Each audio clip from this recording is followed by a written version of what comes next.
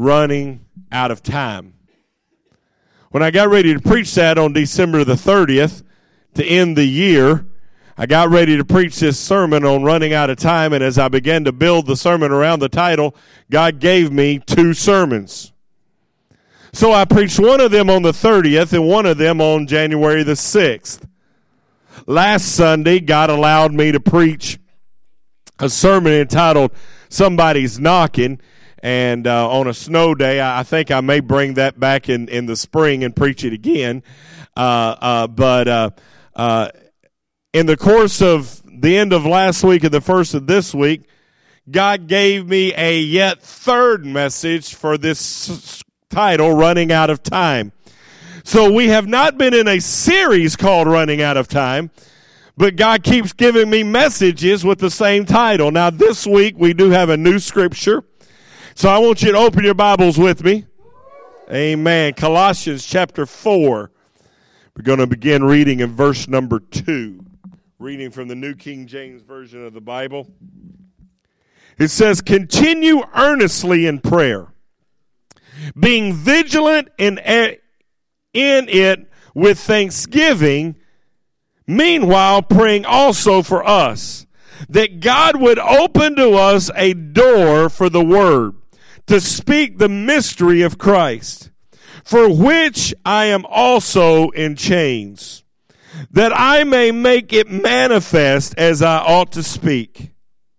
Walk in wisdom toward those who are outside, redeeming the time. Let your speech always be with grace, seasoned with salt, that you may know how you ought to answer each one. Let's go to the Lord in prayer. Dear Heavenly Father, Lord, we come to you right now. And Lord, I pray that you would lead us and guide us in your power. Lead us and guide us in your anointing. Lord, allow us, Lord, to bask in your glory. Lord, as I begin to preach your word this morning, Lord, I pray that your anointing would rest on my spirit.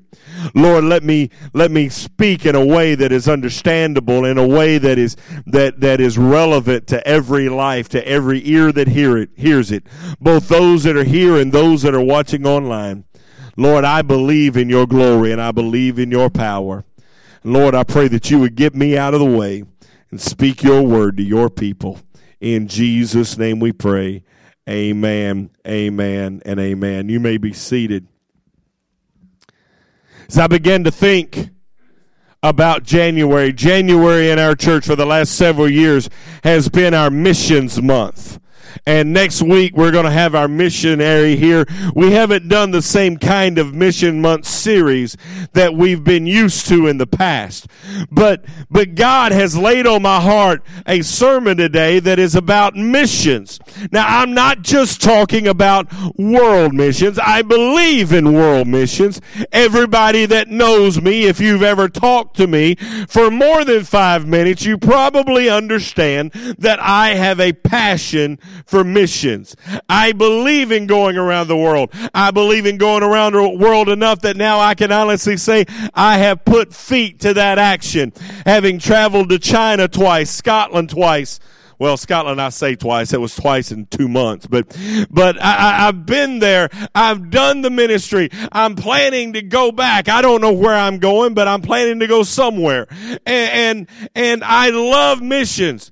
But I believe missions is more than just going to China. I believe it's more than just going to Scotland. I believe and I understand that America has become not only the place that sends out missionaries, but now we are asking for missionaries to come to us. We are becoming a lost nation. Now, if that doesn't depress you, you're not a Christian. Yeah, I said it. See, I ain't even started yet, and we sit inside our 4 walls and we look at our flags and we sing our songs and we listen to our sermon. We think we got everything together. The truth is the people around us are dying and going to a devil's hell. The truth is there are many people that sit inside these walls with us, but because they have not grabbed a hold of the power of God, they're dying and going to hell. And we're okay. Oh, thank you, Jesus. I'm so spiritual. I went to church on Sunday and it was icy. I got news for you. It's time that we understand missions is not just China. Missions is America. Missions is Missouri. Missions is Chillicothe. Missions is your neighborhood. It's your house. It's your family. Time is running out. I'm going to get to my sermon in just a second.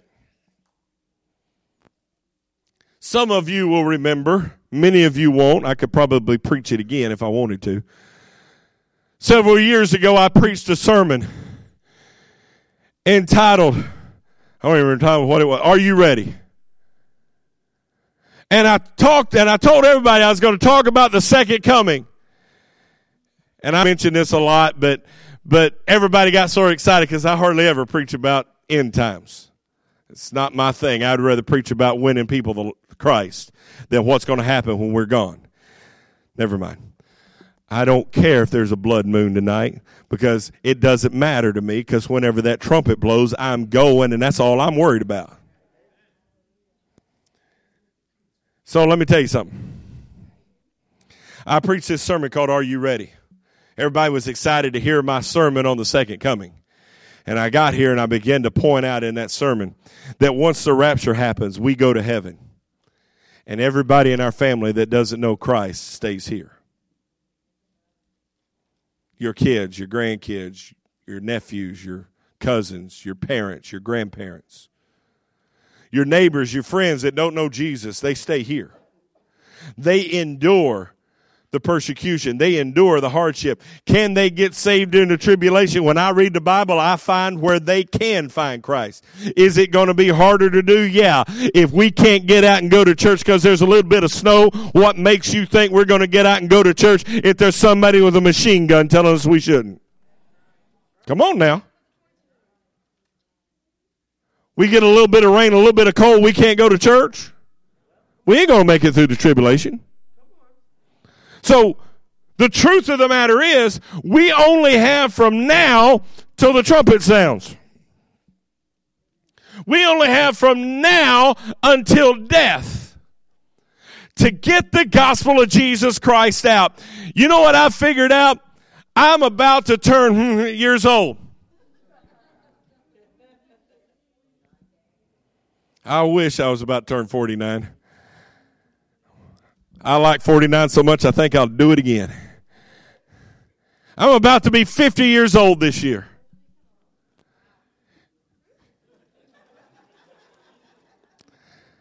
And I got to tell you, when you start hitting 50, you start realizing that if I live another 50 years, I'm going to be old. If I live another 50 years, my life is going to look different. I begin to understand I more than likely have less years to live in my future than I've had in my past. And I start understanding that time is running out. Time is running out. I remember being a 25-year-old preacher and somebody telling me, you need to get enrolled and involved in the ministerial retirement plan. And I said, oh, I got time. I got time. Now I look up and I realize that I don't have any retirement and time is running out. All of a sudden I realize I don't have time. I'm telling you, when we're talking about spreading the gospel of Jesus Christ, we're talking about a point where time is running out. You don't have much time. We don't have time to play games. We don't have time to just celebrate. We don't have time to be selfish. Time is running out. Paul understood this. And he is writing to the church at Colossae. And he's ending his letter. He's getting ready to do his final greetings. And he writes these words about praying for him. The first thing that I notice he says is to continue earnestly in prayer. Before he talks about praying for himself, he says, you got to be praying. Let me tell you something. If somebody's not a prayer, then I'm not worried about whether or not they're praying for me. If you don't pray, I'm not going to ask you to pray for me, because what good would that do? You know what's wrong with the Souls Harbor Church of God? Too many of us say we pray and we don't.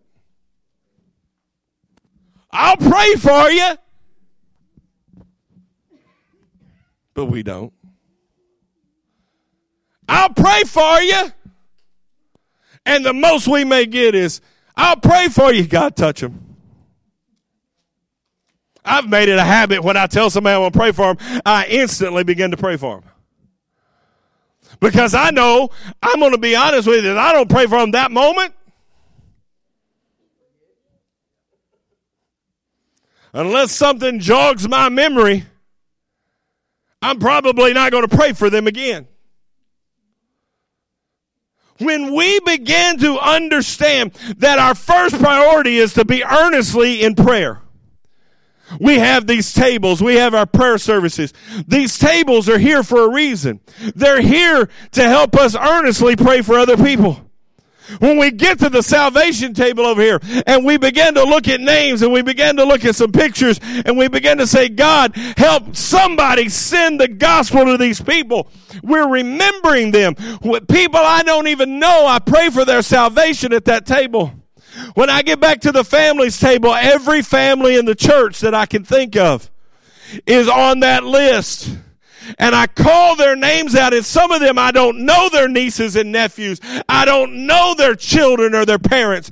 But I know that if I call out their name, I can reach God for them. It happens because I'm earnestly in prayer.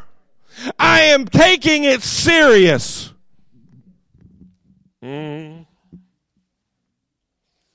Some of us pray, but we don't pray earnestly. I pray over my meals. I don't always do it earnestly. When my prayer over my meals is, dear Lord, bless it, heal it, and raise it from the grave, that may not be an earnest prayer. When I pray my nighttime prayers, if I say, now I lay me down to sleep, I pray the Lord my soul to keep, if I should die before I wake. Hold it. I got it wrong. Now I lay me down to sleep, a bag of peanuts at my feet. If I should die before I wake, give them to my brother Jake. That's a MASH prayer right there. All of a sudden, it has a different tone to it. It has a, sometimes we come into church, and you know what our idea of prayer, you want to know what our idea of prayer is? Whatever the preacher's praying. Ain't no earnestness in that prayer. There's no seriousness in that prayer. If all your prayer times are bound up in somebody else praying and you're going, yes, yes, yes. Oh, I believe in a prayer of agreement. But if that's the only prayer you're praying, there's no earnestness there. But when you start to let the Spirit churn inside of your heart and you begin to cry out to God and you begin to call out to God. Now see, some of us understand earnest prayer when we're in trouble. Oh, I remember a night when some things were going on in my life that were major. They were big issues. They were serious issues. It was painful. I was in trouble. It was hard. And I remember one night in particular that I paced the floor all night long saying, oh God, you got to save me. God, you got to forgive me first. Now, God, you got to get me out of this mess. God, I don't know. I got myself into this. I earnestly travailed all night because if I didn't, I was going to die. I was going to be in trouble. But what happened to the day that we earnestly pray for somebody else? See, when it's somebody else, we'll give them a half a sentence. But what happened to the nights that you wake up with somebody's name on your heart, and instead of saying, oh man, I must have too much pizza last night, you get out of your bed and you pace the floor and you say, oh Lord, touch Jackie. Lord, I don't know what she's going through, but Lord, she needs your help. All of a sudden you let that power, that earnestness come in. Paul starts this passage by saying, earnestly pray.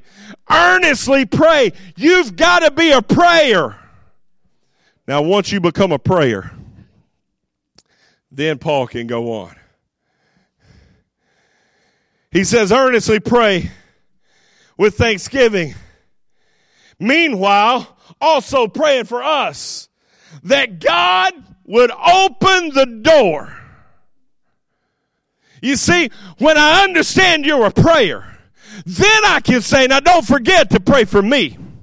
I don't want you to just pray that I be blessed. Paul says, I want you to pray that there's a door opened, that I can share the gospel of the mystery of Christ. Let me tell you something, church. If you haven't led somebody to the Lord, you need to pray some more. I'm going to tell you,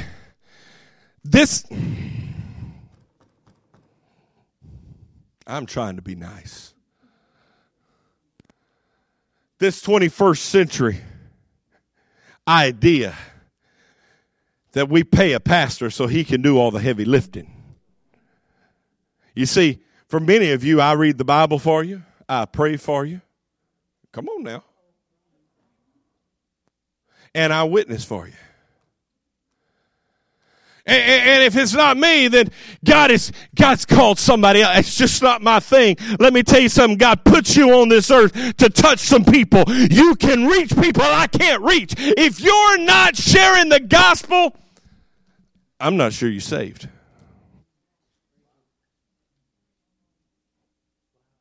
I don't see a place in the Bible where Jesus said, okay, some of you go share my word. Some of you just sit there and relax. Some of you think your ticket to heaven is a first class ticket and you got a wide seat. And we're here to serve you on the way to glory. I got news for you. Your ticket to heaven is stamped with the blood of Jesus Christ. And when he bought you with a price, and he bought you for a purpose. And it wasn't just to make it to heaven. He saved you so you could tell other people about the saving power of Jesus Christ. He saved you so you could tell somebody else what God has done for you. He saved you so you could walk through doors and tell people about the mysteries of God. We should be witnessing everywhere we go. And Paul says, listen, I travel a lot. I preach a lot. I start churches. I am an apostle. I am a leader in the church. I'm going to write these letters, and it's going to become over 2/3 of the New Testament that people are going to read for all of history. But I need you praying that God opens the door for me. See, I need you praying earnestly that God opens the door for me so that when I come in contact with people, I can share the mystery of Christ. But I need to be praying earnestly for you so that when you come in contact with people, you can share the mysteries of Christ. I got news for you. We don't know the same people. I am a pastor. You know what that means? Just about everybody I know in Chillicothe already think they're a Christian. I didn't say they were Christians. I said they thought they were. Hardest people to witness to is people that think they're Christians. That's why preachers have to work so hard, because we got church. Well, never mind.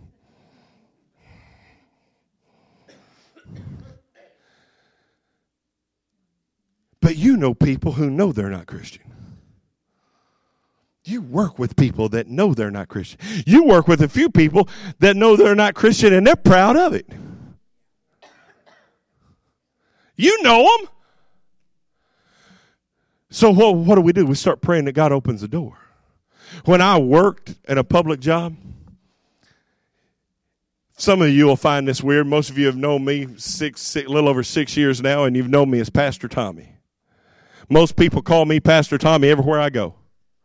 I walk through Walmart and I hear, Pastor! And I'm like, hi. And many times I'm like, hi? Because I don't know who they are, but they know me, and they know I'm pastor. That means that I can't get mad at the check stand because somebody knows I'm pastor. Is it Tristan Emmons? Trista.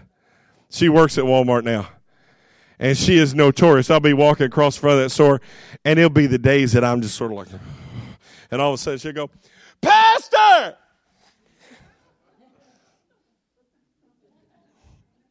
Who's the pastor? Where's the pastor?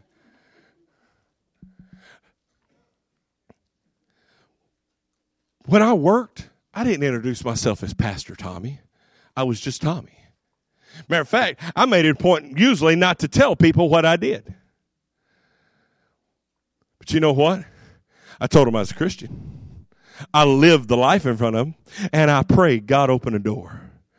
And time after time after time after time, it wouldn't take 3 days and somebody be up talking to me. Hey, let me ask you about this. You've heard the stories of the young man that I led to the Lord in the back of a trailer as we were building a trailer. I was in the back room at a Walmart when I worked for Walmart. And there was a guy back there that was, he claimed to be atheist, but he was the most believing atheist I ever heard of. He believed in all kinds of stuff, but he was an atheist. I said, you know, atheist means you don't believe in anything, right? You understand that. He didn't know what he was. And it didn't take him 3 days. He came and said, you're a preacher, aren't you? I said, yeah.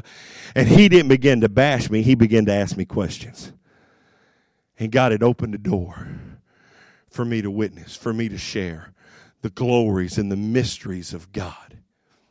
We need to be praying earnestly for one another that God would open the door for us, because God wants to open a door for you to share the glorious mysteries of God. And we got to access that when we can. Why? Because time is running out. We don't have much more time. I'm telling you, I've been there when God opened the door for me to witness, and I said, oh, no, God. They're too bad. They're too evil. And God has corrected me. And one of the situations, God actually had somebody else witness to them, and they got saved and become a minister of the gospel. And I look back and think, I could have been part of his ministry, but I wouldn't do it. We've got to understand time is running out. We got to be praying for each other. We got to be praying for each other that God would open the door for us to share his mysterious words. Paul goes on.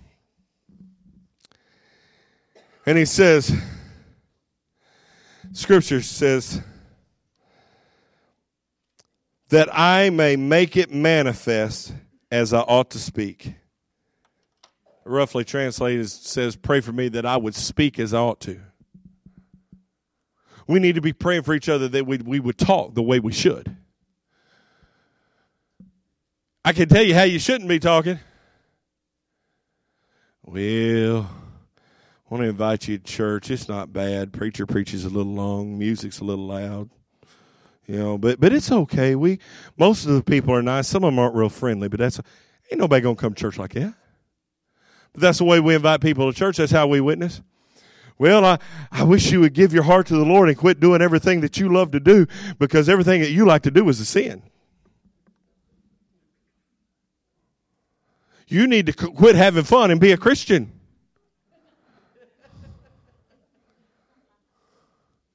I got news for you. We've got to speak the way we should. Now, I'm not saying we say, okay, why don't you accept God and you can do whatever you want. No. What I understand is once they meet God, God will take care of the cleaning up. God will take care of the fixing. God will take care of the junk. Our job is to speak with life and love and mercy and grace and let God take care of the correction. I can't correct you, but I can love you. When we go out into the streets, we need to be praying for one another that we say the right words. Have you ever said the wrong words? I missed it. When Anthony was a little boy, about 5 years old probably, maybe 6. No, he probably 6. And he had said something one day, and I told Beth, I said, he's ready. He's got enough understanding. I'm going to go up and with our nighttime prayers tonight, I'm going to lead him to the Lord. I'm going to have him say the sinner's prayer. And I was so Pastor Tommy goes upstairs. And I get next to Aunt, and I start talking. And I say, Anthony, do you love Jesus? Uh-huh. And do you're old enough now, you need to ask Jesus to come in your heart. Okay, I said, and when Jesus comes into your heart, he saves you. And then if anything ever happens to you, or when the trumpet sounds and Jesus comes back, you'll go to heaven and you'll have your own mansion, and it'll be a beautiful place. It'll be awesome. And Anthony starts and I'm like, whoa, what's wrong? He says, I don't want to get saved. Like, why? I want to live with you and Mommy. I don't want to get saved. I was like, oops, I said the wrong words. It's amazing. Now he doesn't want to live with me and Mommy. Thank you, Jesus. But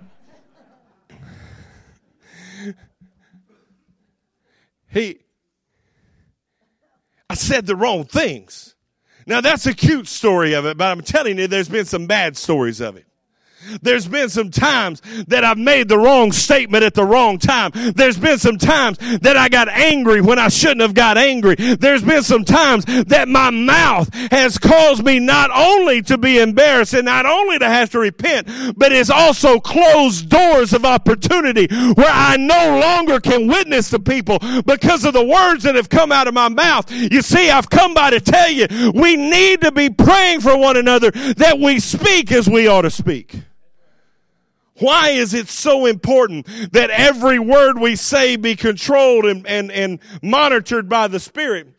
Because Paul goes on to say that we have to be redeeming the time. Now, we've talked about this phrase. We use this phrase from Ephesians, now from Colossians. Paul writes it in both places. This phrase basically translates to make the best of your time. When you go to do a job, when we go to do a Men and Women of Action job, I'm not a great contractor. Quit smiling. Look back, people go, that's right. I'm not a great painter. I can paint as long as it's not near something you don't want paint on. I can put some mud on drywall, but I get more on me. Furman can mud a drywall in his church clothes on the way upstairs to go to church, and nobody ever knows he used drywall mud. I'm like, what in the world? I'm not great at that stuff, and when I'm trying to do the job, it takes me 4 times as long because I'm trying to figure out how to do it, and I look at everything I'm doing, and I'm like, I don't know. But I watch people like Furman who flies through a job. I watch people like Mary paint a wall who's like, I watch Johnny paint a stripe in a wall with no tape. Perfectly straight line. Like, if I'd have done it, it'd been like,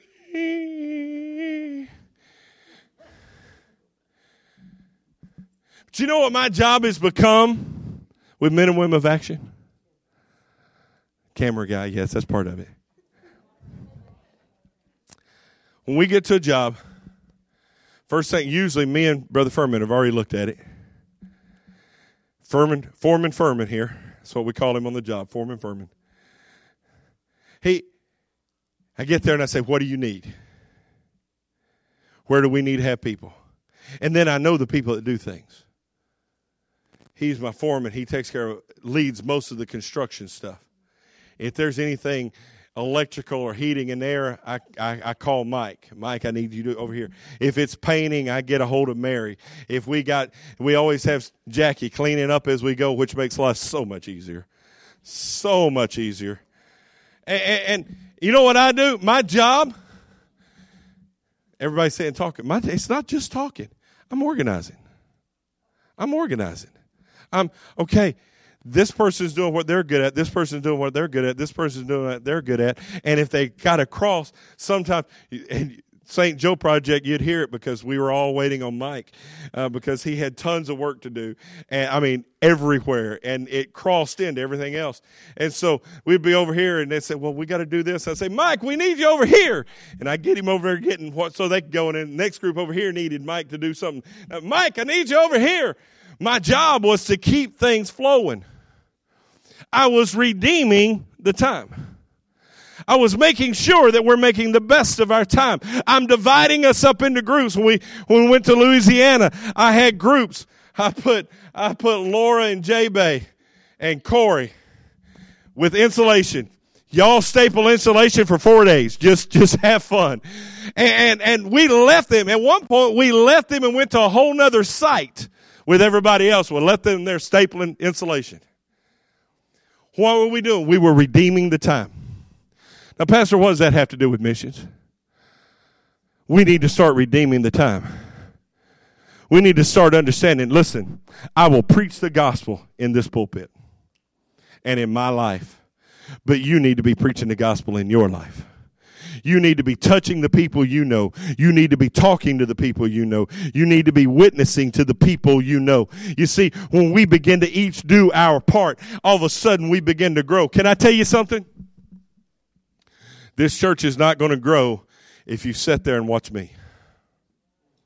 It's not going to happen. This church is going to grow when you start sharing your story. And I firmly believe when you start sharing your story, not only is this church going to grow, but Turning Point's going to grow, and Life Point's going to grow, and Calvary Baptist is going to grow, and First Baptist is going to grow. What do you mean, Pastor? Because you're going to tell your story to some people, but they're going to have a family member that goes to First Baptist, and they're going to say, I want Jesus, but I'm going to go to church with my mom and dad at First Baptist. That's fantastic. Go to church. It doesn't matter where they go. But we start sharing the gospel because we're going to have a lot of people. They're going to say, I want to be in your church. You see, your church has something the other churches don't have. Your church, and I don't know what that is, but for them, there's something. Can I give you some exciting news? You know who's going to stick here most? Your kids, your grandkids, your nieces, your nephews, your best friends.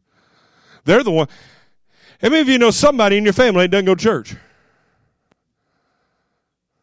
I'm going to tell you right now, if we just had a revival in the midget clan.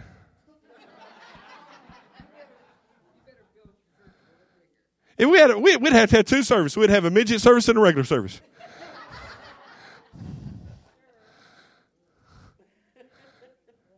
I had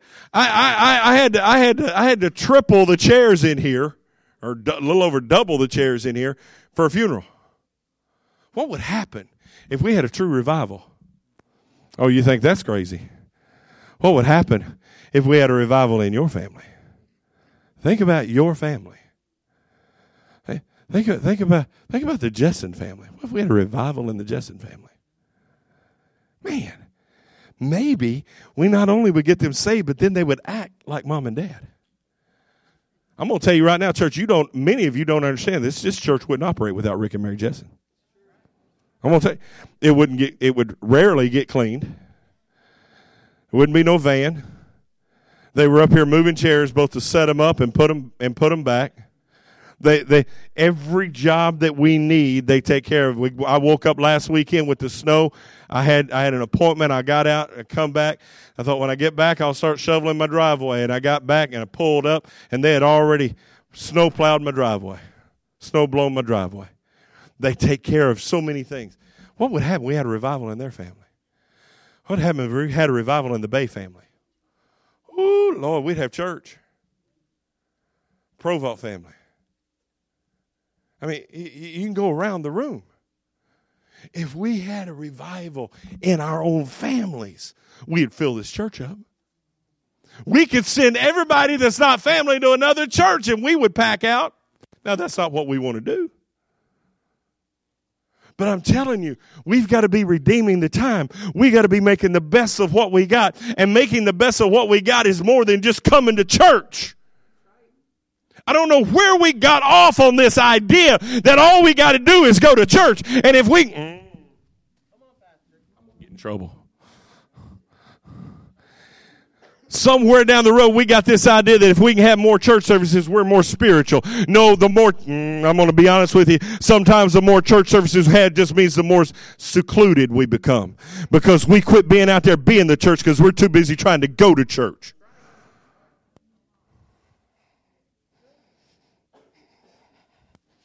Really going to get excited when I tell you tonight how I want to change our schedule.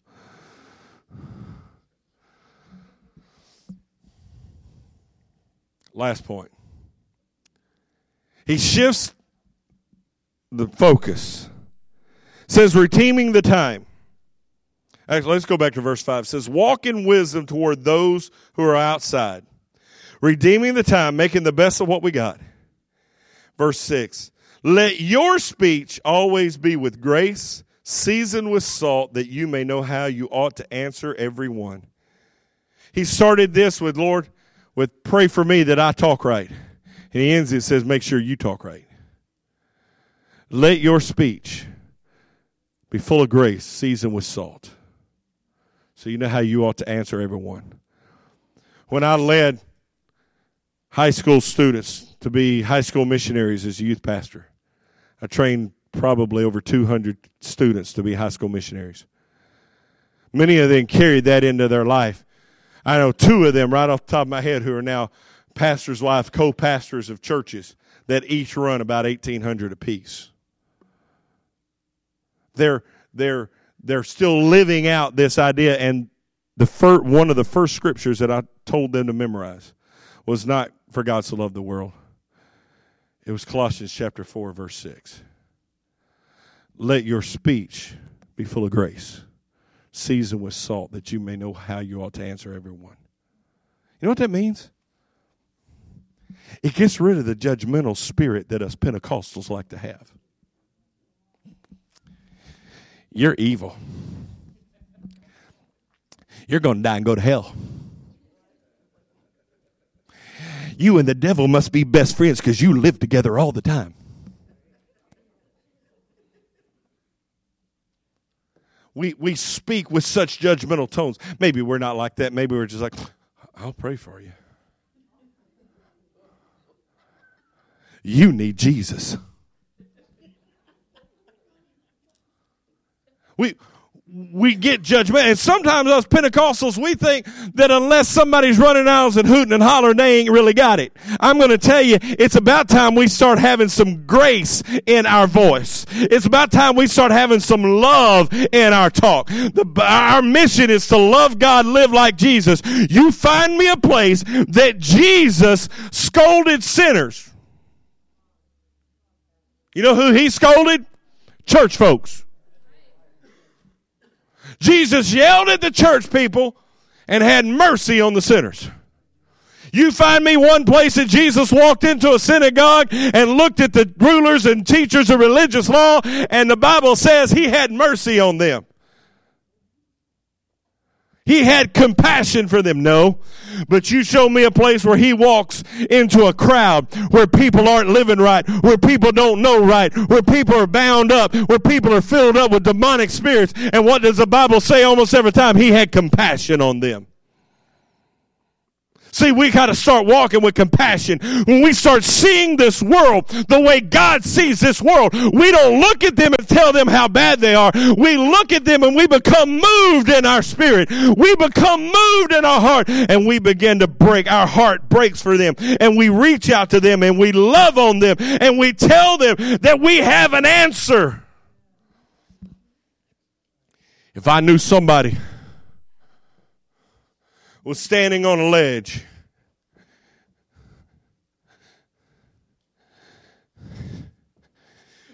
and they were going to jump off, I wouldn't go to them and say, oh man, what you need to do is you need to change the way you think. No, I go to them and say, life is worth it. There's people that love you. There's people that care about you. But all the time, we have people that are standing on altars. And they're saying, I can't believe, I can't trust. And we get around them and we say, well, what you got to do is you just got to change. You just got to fix it. You got to quit being demonic. You got to quit being evil. What we need to be doing is we need to be wrapping our arms around them and saying, listen, Jesus loves you. There is hope. You can believe one thing at a time. Right now, all you need to believe is that Jesus is there. If you'll believe that Jesus is there and that He loves you, we can work on believing the other things as we go. If we can get to the place that we can show people through our grace and through our mercy and through our love that God loves them,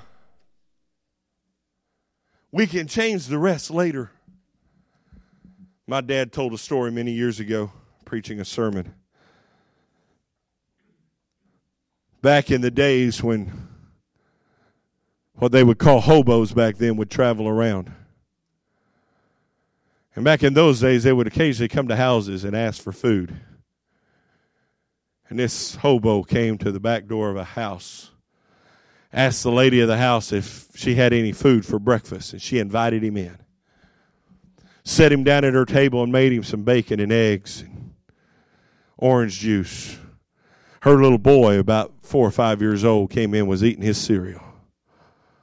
And in the middle of that meal, the little boy looks up at the hobo and says, man, God loves you. The man just ignored it and kept eating. A few minutes later, the little boy looked up again and said, man, God loves you. The man finished his meal and was about to leave. And as he was walking out the door, he thanked the lady for her kind feeding him food. And the little boy, standing by his mother, looked up one more time and says, man, God loves you. The man never responded. He left. Several months later, there came a letter to that house. And it was from this hobo. And he explained in the letter how that at one time he had had a lot. And because of alcohol and other things, he had lost everything he had and had wandered the streets. He said, but one day several months ago, you took me in and you gave me breakfast. He said, and your little boy kept telling me, man, God loves you. He said, when I left your house, everywhere I went, that's all I heard in my head.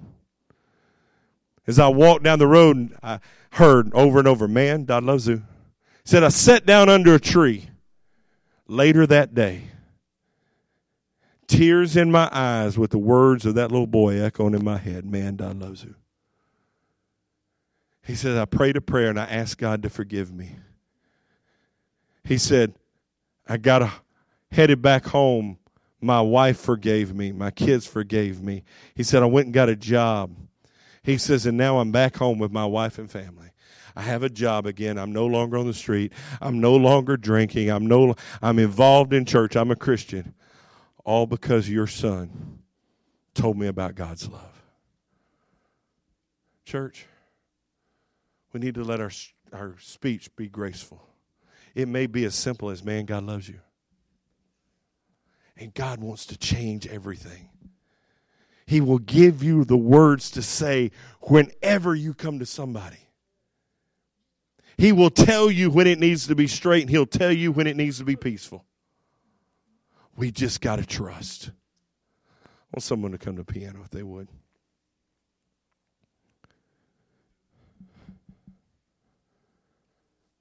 Time is running out. We're running out of time.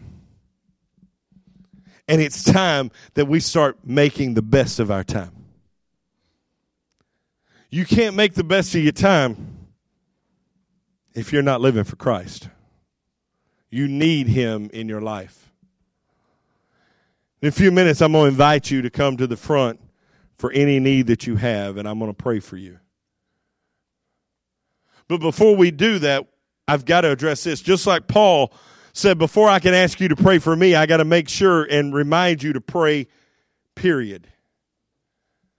Before you can redeem your time, you have to be redeemed for time. Before you can make the best of the time you have to let God make the best of you. And that happens when you accept Him into your heart. I'm going to ask everybody bow your head and close your eyes. Don't worry, I'm not going to let them hide, because I'm going to ask them to come to the front in a few minutes. But if you're here today and you say, Pastor Tommy, I need my life right. I need to give God my heart. I need to give God my soul. I need to give God me. Maybe you were committed long ago, but you've walked away from it. Maybe you've been in church for 1,000 years, but you're not witnessing. You're not sharing. You've been trying to ride the coattails of everybody else. It doesn't work that way. You say, I need to give myself completely. I need to make sure God is in control of me so that I can start sharing the gospel. If that's you, I want you to just lift up your hand. Right now, that's all I'm asking. Just lift up your hand. Yes. Yes. Anyone else? This is your time. Here's what we're going to do. I'm going to pray a prayer. And while I'm praying, if you raise your hand, I'm going to ask you to come to the front, and I'm just going to pray with you a little bit. But I'm also going to ask, if you're here and you've got a need, a physical need, a spiritual need, an emotional need, a financial need, a relational need, I'm going to ask you to come to the front. I'm going to ask you to come and let me anoint you with oil and pray for you. When I pray for you, it's going to prepare you. I believe God can heal physically, emotionally, spiritually, financially, relationally, mentally. God can heal all of those things. And when God heals those things, it gives you the opportunity, opens the door for you to minister to other people, opens the door for you to reach out to other people. So if you've got a need of any kind, or if you raised your hand for salvation, I want you to come to this altar as I pray, and I'm going to pray with each one of you. And I'm believing God's going to do some great things. Dear Heavenly Father, Lord, I just come to you right now, and I thank you for your power. I thank you for your anointing. I thank you for your peace, your victory, and your power. Lord, I pray that as people begin to come right now, Lord, with physical needs, Lord Jesus, with spiritual needs, emotional needs, mental needs, Lord Jesus, relational needs, financial needs, Lord, I want you to reach down right now, and I want you to begin to heal. I want you to begin to deliver. I want you to begin to set free. Lord, move with your mighty power. In Jesus' name, amen.